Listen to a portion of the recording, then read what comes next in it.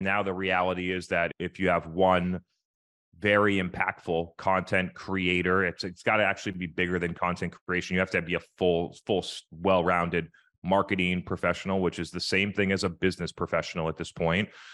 And being able to go in and do that is going to have a larger impact on any business than one individual rep. B2B Content Strategist is the podcast where you'll hear actionable advice and strategic guidance from content marketing leaders. I'm Amy Woods, CEO of Content 10x, and I sit down with leading B2B marketers to discuss how they overcome challenges with limited time and resources and execute winning campaigns time after time. If you want to improve and streamline your content marketing, keep listening.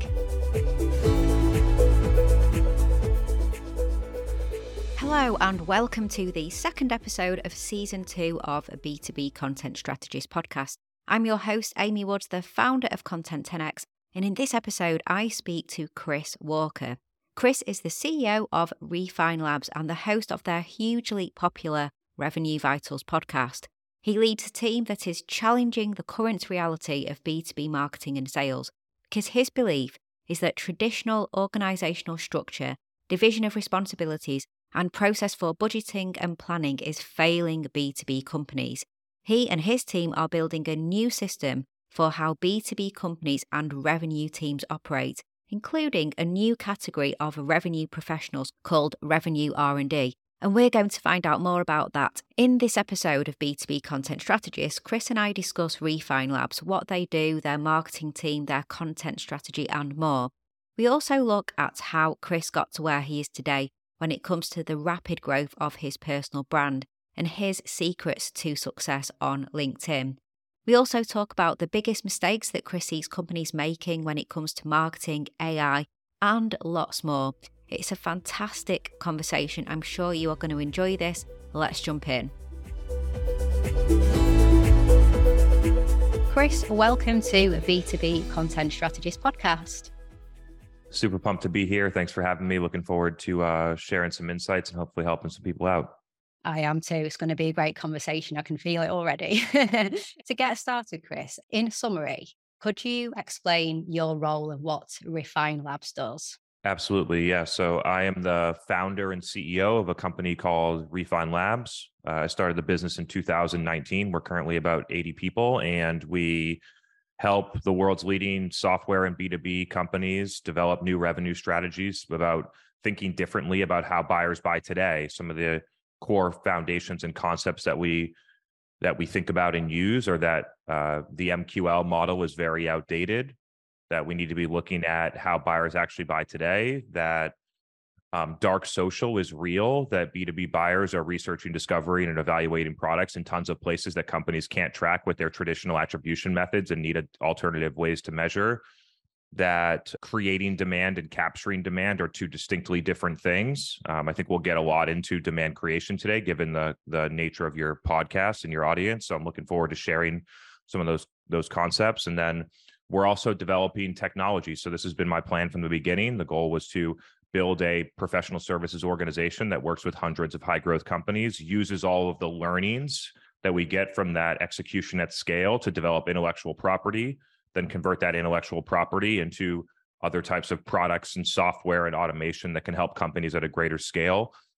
Really focused on three core things regarding B2B revenue strategies: changing your mindset about how marketing and sales should happen inside of B2B companies, then changing the measurement of how you measure and evaluate the success of these things and programs and departments. And then lastly, changing the execution, how, based on how you change your mindset and the measurement, how does that impact execution overall? I try to model the behaviors of what I think all of our customers in the market should be doing in terms of content. I've been doing it probably the most consistently in B2B for the past 4 years. And so I think I've learned a lot. I'm happy to share some of the parts of the journey, right? You were commenting on like my mic and my setup here, but 4 years ago, there was no studio. I recorded the first episode with AirPods, was using the Apple webcam. And when you're getting started on content, it's really about figuring out, how do I create something that is valuable to people, that people like? It's not about the production quality at the beginning. And honestly, like, while we have a great studio here and I'm grateful for the team, Like it really always comes down to what is the message? How am I delivering new insights that help people be better, and whether that it's advancing their professional life, advancing their personal life, having more success overall. Wow, amazing, amazing story, and it's incredible the growth that you guys have had. So that's great to hear. You Thank you. mentioned team. So when it comes to your marketing team, so what does that look like? What kind of roles do you have? How many people currently in the marketing function? So I think in total in the marketing function now, we probably have around 6 people. And I always break down the key like roles and functions that you need is you need the architect, you need the distributor, you need the subject matter expert, and you need the creator. And so I'm happy to break down those 4 roles. We obviously have 6, so multiple people are sort of filling those things as we've scaled up. Now we're operating inside of podcasts, live events, TikTok, LinkedIn, YouTube Shorts. So as you start to expand, you need multiple people to fill those key functions for different platforms or programs or channels. And then when you break it down, we have 2 creators, which are like video editors, video producers. We have a content strategist. We have a team leader who is not me, Kaylee Edmondson, VP level. And we have one director level person that's focused on distribution and analytics. And then I sort of, while multiple people at my company can play this role, I sort of play the host. I play the subject matter expert. Some people will call it an evangelist. It's all sort of meaning the same thing. You need the person who's going to be out there hosting the live event, communicating the point of view, having authority and trust with the audience, publishing and distributing the content inside of their personal profiles across social platforms, answering questions and being parts of communities. And so that's a role that I continue to play. Yeah, that makes sense. I know you've got the Revenue Vitals podcast, you've got your live streams you already mentioned, or video content, TikTok shorts, things like that. So, it doesn't surprise me that there's a heavy content focus to the team that you just mentioned within the marketing function. Could we dig a bit more into that? So, your overarching content strategy in terms of what are your current priorities when it comes to content at the moment? So if you think about them in 2 areas, you have content and then you have distribution. I think there's many content managers or even heads of content that are mainly looking at the production of the information and not enough at the distribution. And in reality, the distribution is where you get all the insights and the feedback. You get the comments, you get the overall performance, you get how many people are sharing it. You get people that are asking you, sending you DMs, asking you questions about it, or asking if they could talk about whether you could consult for them. And if you're just building the content, and you're not focused or you're not involved in the distribution, you missed all those insights, which is a feedback loop to, hey, what should we go out and create next? And so when it comes to the overall strategy, our strategy is through the execution with more than 200 companies over the past 3.5, 4 years. We get tons of insights that other companies don't see because we see it from a different level. I see it from looking at Salesforce instances of 50 companies simultaneously, perhaps, and being able to look at that and notice trends, see what companies are doing well and what's working, see what companies continuously struggle with or where the common places where people screw up. And then being able to use that lens that I have, which is very, very broad and very unique, and then be able to synthesize that information, distribute it to people and say, here's what's happening. Not only here's what's happening, but also here's why it's happening.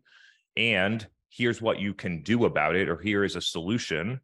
And so our content strategy is focused on, at the moment, way more data driven. So most of the things that we support have data backed insights as to why you should think about it this way. It is focused on being actionable. People should be able to listen to the content and be able to take something away from that and go and do something with it in their business that day. Additionally, we use live events and podcasts like the one that we're doing right now as the main creation source of the information. So we do these events, then those events become a long form audio podcast, a long form video on YouTube. Then our creators will then go and break that down. It'll be videos for LinkedIn. It'll be diagrams and pictures on LinkedIn. We'll pull the slides that we presented at the event, and that could be a slide deck on LinkedIn. Becomes clips and that we run in short form for both YouTube Shorts and TikTok. And so it becomes and I almost look at it like one big program, right? So it's like you have tons of different distribution that's happening, but the effort that I put in at the beginning is it's constant. And then you can just sort of break down and to continue to distribute from there. We're not heavy on website-based content. So things like writing blogs or putting transcripts of videos on websites. I'm not here to tell you not to do that. That's just not part of our strategy right now, because the core belief is that a majority of the discovery, the demand creation that's happening is happening outside of SEO, SEM, and people getting to your website. So we prefer to have that distribution and that type of action happen in social, where there's far more scale, there's far more sharing, there's far more sort of like algorithmic distribution. So that's the strategy and how we think about what should people take away, what are the mediums and the forcing functions that we use in order to create the content to begin with, and then what is sort of like our editing or downstream mechanism to get that content into smaller formats to distribute on platforms. The key being that maybe on YouTube Shorts or Reels and TikTok, you could sort of like have the same piece of content go across 3 platforms, but the difference between a podcast, a LinkedIn post, and a TikTok post need to be framed differently with the copy that you write and how long it is, the length of the video, the formatting of the video, how you think about the editing. And so like native content distribution across core popular social platforms are majority of the focus right now. Yeah, I mean, that's absolutely music to my ears, because that's, what we do as a business and have been doing for over 5, nearly 6 years now, repurposing content, breaking down live streams and podcasts and events and webinars and all of that. And exactly as you said, completely platform specific and with a strategy in place for the distribution. So it's music to my ears. There's lots that you do then. So is there anything that you have done to really streamline and optimize those recurring processes that you obviously have with the content creation? So I'm going to go in a different direction here just because it's top of mind for me. And I think that while like how you edit the video and you can make, 6 videos a day instead of 4 videos a day might be valuable to some people. But the reality is that in B2B companies, organic content strategies break down for different reasons than like operational processes. It breaks down due to lack of measurement or being able to effectively attribute ROI or impact. It breaks down due to not having someone that's truly a subject matter expert or has authority with buyers that's going to be out there and operate. So then it gets delegated down to like an SEO manager trying to write content for a CFO. It breaks down due to lack of consistency. Doing 1 podcast a month isn't going to get you there. And overall, those things add up to just a misalignment between the way that the company decides to operate and go to market versus how their customer wants to consume information, research, learn, and purchase. And so I started noticing this early on. I actually, I didn't come into the professional world and be like, yay, I'm going to be a marketer. I studied engineering. I did not think that. I started as a business management consultant in places like operations, supply chain, product development for the first 4 years of my career. And then what I noticed during those periods of time, I had moved around from business to business every 6 to 12 months, solving an important key business problem. And what I noticed at business after business is that they still are operating where marketing isn't being invested in. Marketing is just sort of like over here in the corner playing arts and crafts. And the sales team is continuing to struggle year over year because of the way that buyers are changing. Buyers now want to research, discover, and do things on their own. They trust their peers and information on the internet a lot more than they trust a sales professional. They'll opt in for self-service or e-commerce if the option is available. And so these trends were I started to see them in 2014, and I effectively just bet my career on it. And I said, okay, there's a huge gap here. Buyers are changing. B2B companies are not moving on it. I know that in 2014, I'm going to go into marketing and make $75K a year and get shit on by people in the sales team. And that people in the sales team sales leaders, CEO are going to come over to me and say, why the hell are you doing marketing? Why don't we put you in the, Philadelphia sales territory and you'll make 150, 200K a year and you'll make so much more money. And the reason is because I saw where the world was going. And It took a while for the people that were telling me to be a sales professional to catch up to where the world was actually going and recognize it. And now that's starting to happen. Now CEOs and sales leaders are realizing, hey, like the problem isn't that our sales team isn't effective. It's that we're not creating demand, and we need to do effective demand creation and marketing overall. And so just being able to sort of see where things were going allowed me to predict where it was going to be, and then have the patience and time to spend, what was that, 2014 to 2019, 5 years being underpaid, underappreciated, undervalued, being looked down on by the sales team in QBRs and meetings like that, despite the impact that was being made, to then have it actually come to fruition in what I saw. And now the reality is that if you have one very impactful content creator, it's got to actually be bigger than content creation. You have to be a full, well-rounded marketing professional, which is the same thing as a business professional at this point. And being able to go in and do that is going to have a larger impact on any business than one individual rep. And so that's like more of, I don't even know how I got there based on your question, but that's where I think companies really need to get to and understand, is that the impact of the growth trajectory from doing some of these things right would change the full trajectory of your company and change how you have to scale sales and how you can go to market for the rest of the time if you can get it right. We've now have our podcast has over 50,000 subscribers. It gets more than 1 million listens per year. I get more than 1 million views on LinkedIn every week from target customers. And it's like the same. I tell people this a lot, and I think it's a really good way to think about it on LinkedIn. It's like, if your CEO could go to a conference and pay $50,000 to sponsor that conference so they can spend 30 minutes talking to 100 people in a room. And then why wouldn't you go on to LinkedIn, build an audience, then you can talk to 100,000 people in a room every single day and not have to wait for the conference, and you don't need to pay for it except for the content creation. And so it's just interesting how there are so many parallels between what old's not the right word, but like, you get what I'm saying. CEOs look at how they do things in an analog world, go to conferences, do sales meetings, go visit a big customer, versus what you could do the exact same activities and impact in a digital world, posting on LinkedIn, hosting live events and roundtables, those types of activities. And so it's a switch that, like, as the digital world continues to accelerate, which it's been happening for more than 2 decades now, but has really accelerated since the pandemic in 2020, that a majority of the buying power is starting to shift to people that buy primarily digitally first, not analog first. And so we need to adjust how we think about go-to-market overall. This is much bigger than content.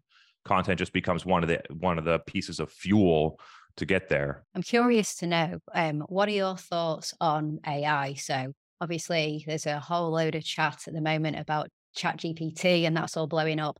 What are your views on that, on AI, especially in the content creation space, I guess? AI will help people regurgitate information that is already out there. And so I think this is actually a brilliant thing for the content creation space overall, but not for the reason that people are going to think.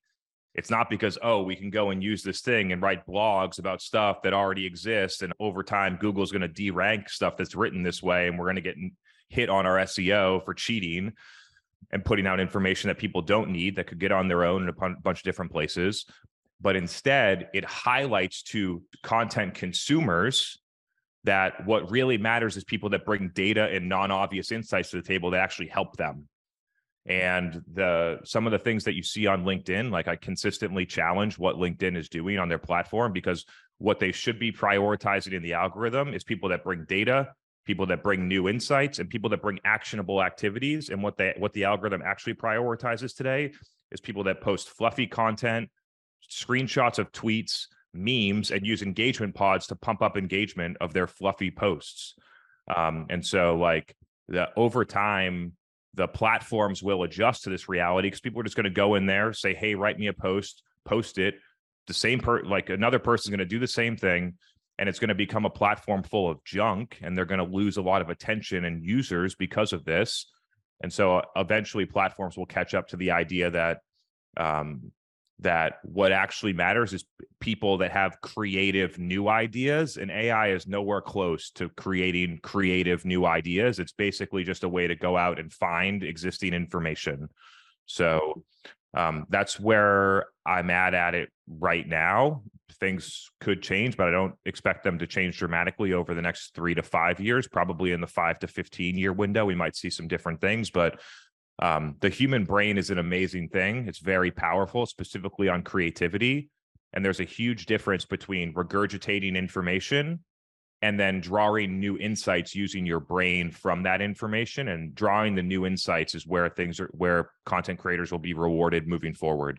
And so I think I love like a platform like TikTok right now, because the barrier to entry to create content is so much higher than regurgitating a text post or copying and pasting one of my posts and putting on LinkedIn, which people do. Yeah. So the barrier to entry in the content creation of a reel or of a TikTok a video post or something like that is higher. And I think, and podcasts are also, barrier to entry is way higher than writing a blog or written post.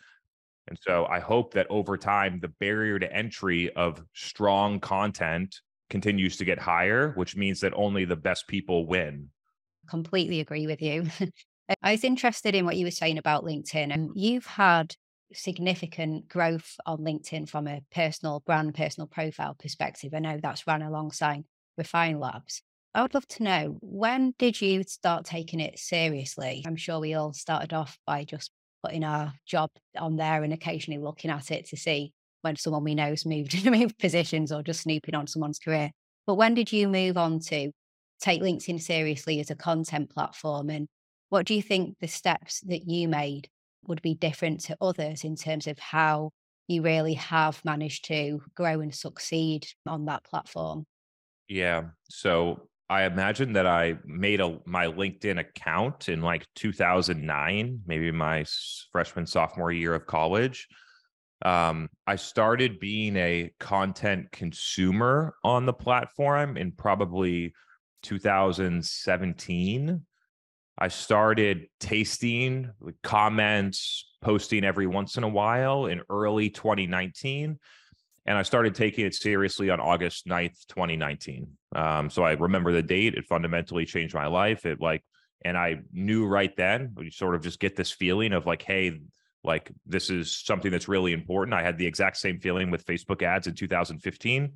Ran a couple Facebook ads. I was up at 10 in the morning. I was getting people onto our website, reading a clinical trial for the company I work for, target customers at target accounts onto our website for 2.5 cents. And I had that feeling on Facebook ads, and then Facebook ads dramatically accelerated my career over the next 5 years while other people were running display ads and doing SEO. And that Facebook includes Instagram and other platforms like that. I had the exact same feeling on LinkedIn on August 9th, 2019. You just you get the intuition. Other people don't feel it. Other people were like, what are you doing on LinkedIn? You should start hiring SDRs. You need to send outbound emails. You need to do SEO. And I just have the intuition and the conviction that I'm ahead of what other people are recommending in terms of advice, because I just look at what buyers are doing, not what other people are writing blogs about doing or what people did successfully 5 or 10 years ago. And so that's when I started to take it seriously. And I want to be real clear about what take it seriously means from August 9th, 2019 for at least the next 2 years. It meant posting content every single day, 7 days a week, including weekends. At that point, people were telling people the mass recommendation was only post on LinkedIn Monday through Friday. Nobody uses the platform on weekends. And then for like 2 months in a row, I would post every Saturday.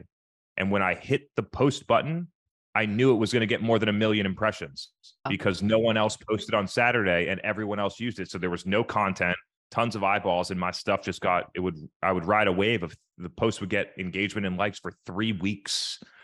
And so it was a different platform back then. And there's been a lot more people creating content now. It's a whole different game 4 years later, but the consistency to post, where sometimes I had writer's block and I had to sit there for 2 or 3 hours to get the post out, and was so committed to making it happen that's what I did. And I just recognized that most people won't do the things that I did in order to have the success that I've been able to have. So posting every single day, evolving in both my message, but also evolving in the mediums So I went from text posts, and then I started doing audiograms, and then I started doing video posts. And then the video posts had evolved from being like me in a room just talking to recorded live events through Zoom to high quality HD videos to like vlogs and other style formats to now me using some TikTok style like screenshot overlay videos to communicate. So evolving in the medium over time as well. And so, yeah, once you have that signal and you're like, wow, this is something that's really, and I don't know, it's because it's just me, but maybe some people don't have this feeling. Maybe some people, I just have a really strong intuition.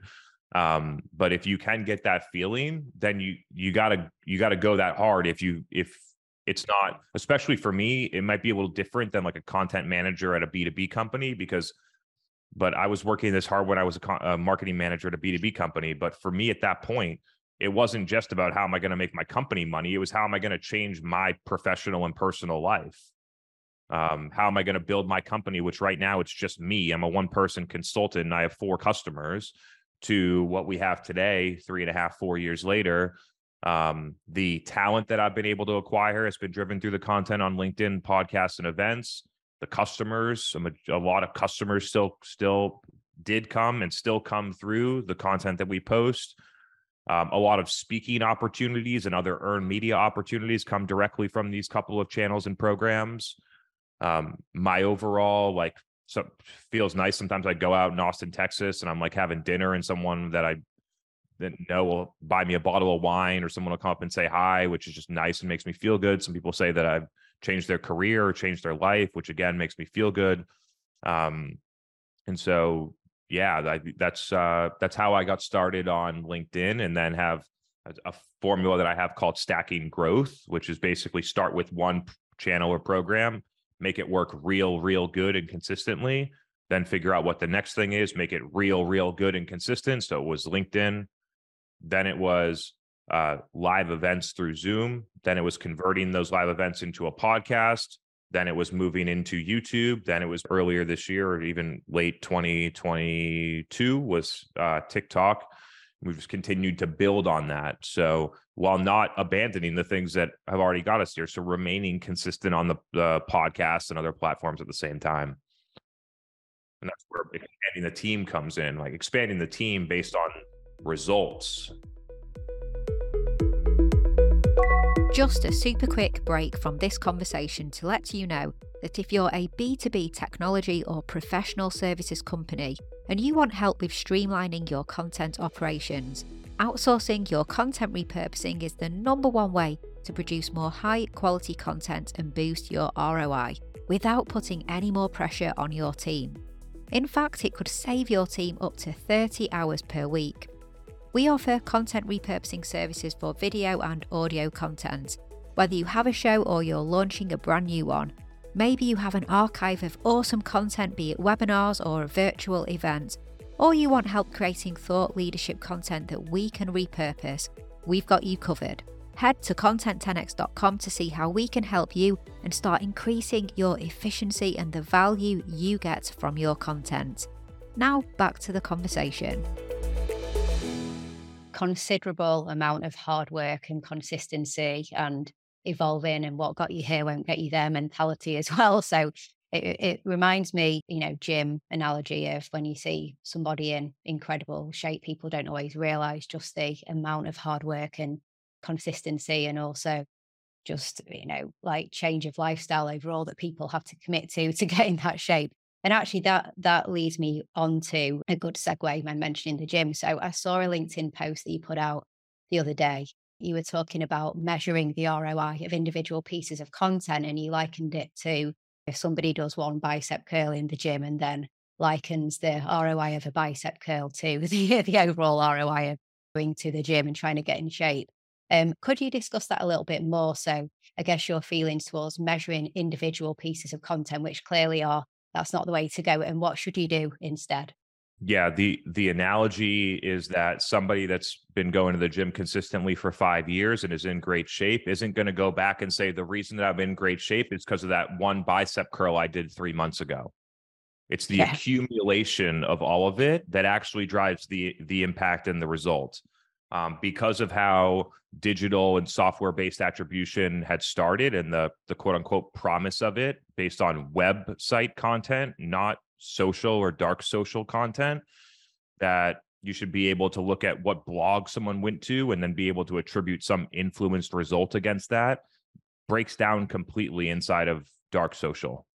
There are no touch points. You're not getting direct clicks. People are consuming things in the feed. They're sharing these types of information and posts inside of dark channels like communities, Slack instances, email, word of mouth, text messages, WhatsApp, other places like that are never going to get tracked in that way. And so trying to say, and then another thing is like when people come and want to work with us, like I ask them, what piece of content drove you to get here? And they say, oh, I've been listening to your podcast for the past 2.5 years, and I've been sharing the LinkedIn content with your team, and now is just the right time for us to work together. Very few people are going to attribute that to one individual post. It's actually the overall accumulation, which is why it's important to have consistent output, to be creating content, not just repurposing content all the time, but actually to have new ideas and new insights happening that are relevant to that exact period of time. And so that's kind of where we're at there. Yeah, absolutely. In terms of marketing at Refine Labs, obviously we talked about the team that you have and the different roles within that and the focus predominantly on content. What do you tend to outsource from a marketing perspective? Certain things that you just prefer to keep outsourced with external expertise rather than keep in-house? So I think based on your company's stage and maturity and internal capabilities, that there's a lot of operational processes that can be outsourced if you want. The thing that you can't outsource is the ideas, the point of view, the evangelist. So, and then you hopefully want to host the events, you want to own the community, things like that. We personally, like at our company, we outsource podcast audio editing to a firm called Hatch.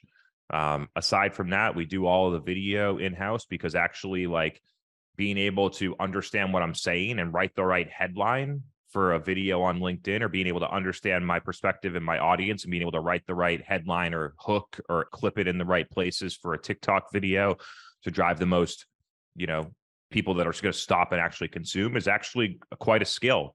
And so the video editing we continue to have happen inside of our company, and the only thing that we outsource that's major in terms of content creation is the audio editing for the podcast. Do you do anything from an SEO perspective?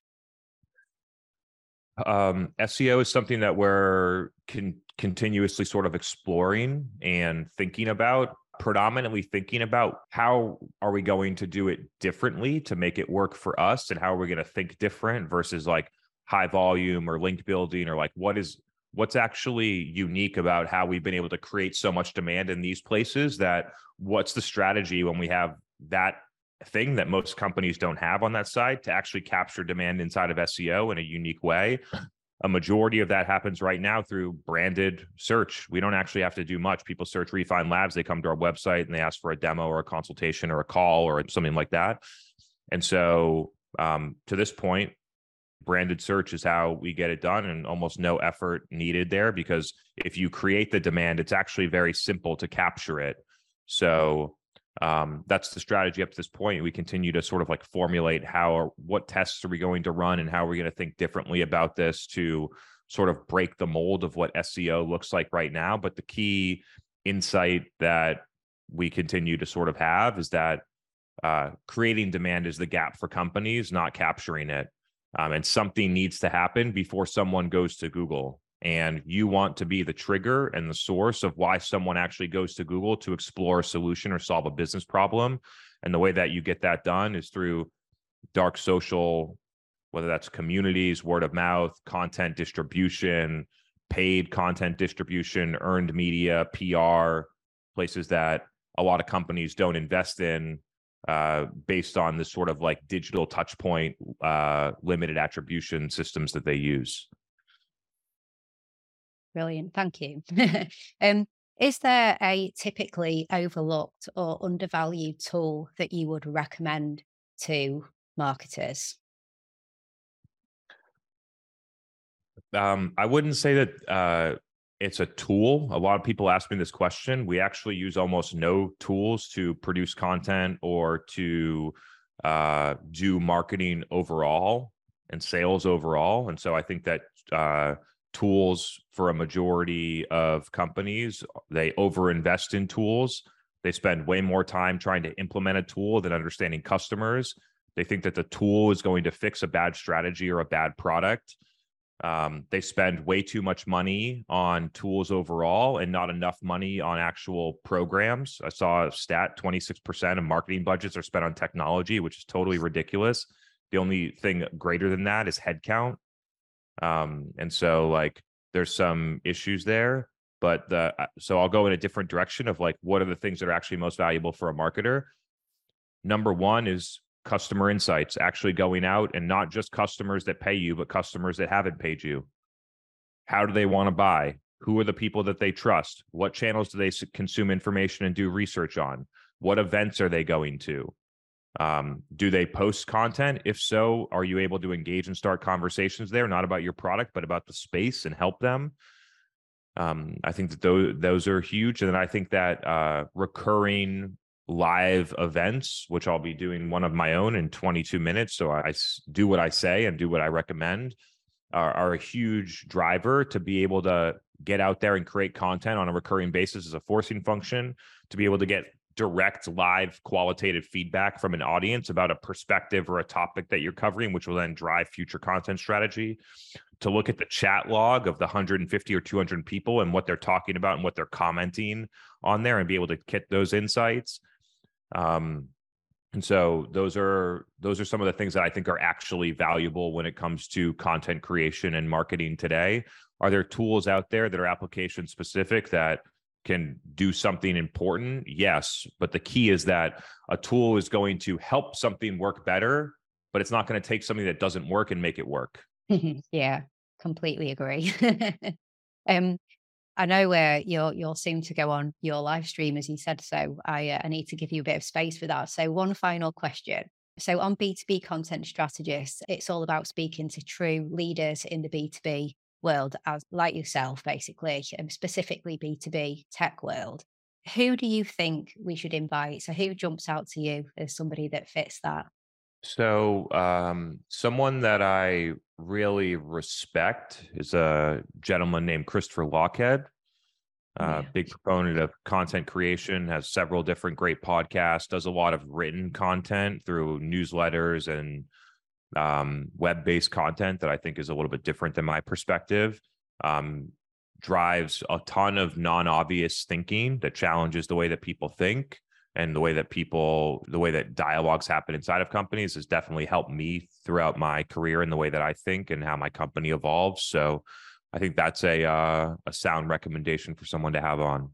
Yeah, absolutely. I've met him before, and I'm suddenly realizing why on earth have I not invited him on? So yeah, thank you. What a great suggestion. Chris, thank you so much for coming on to the podcast. I really appreciate your time, and it's been a fantastic conversation. I'm sure that you would direct people to LinkedIn to connect with you. Am I right? Yeah, feel free to Yeah. connect with me on LinkedIn, Chris Walker 171. I'm also Chris Walker 171 on TikTok. So feel free to reach out there as well. And then if you're interested in like getting involved in our content stream, you can sign up for our live events on refinelabs.com. Brilliant. Okay. Well, I will add the links to all of that in the show notes as well. So yeah, thank you. It's been a fantastic conversation. So it's been great to chat. Thanks for having me. Talk to you soon. Thanks for listening to this episode of B2B Content Strategist. Do let me know what you thought of our conversation by getting in touch with me on social media. You'll find Content 10x on all the social platforms, or search for Amy Woods, CEO of Content 10x on LinkedIn. To find out more about streamlining your content marketing processes, and specifically about content repurposing, check out our website content10x.com, where you'll find information and resources that will help you achieve more with your content more efficiently. And if you're looking for a partner to outsource your content repurposing and distribution to, get in touch, as we offer a world-class, fully end-to-end, done-for-you content repurposing service. Thanks again for listening to this episode, and I'll catch you in the next one.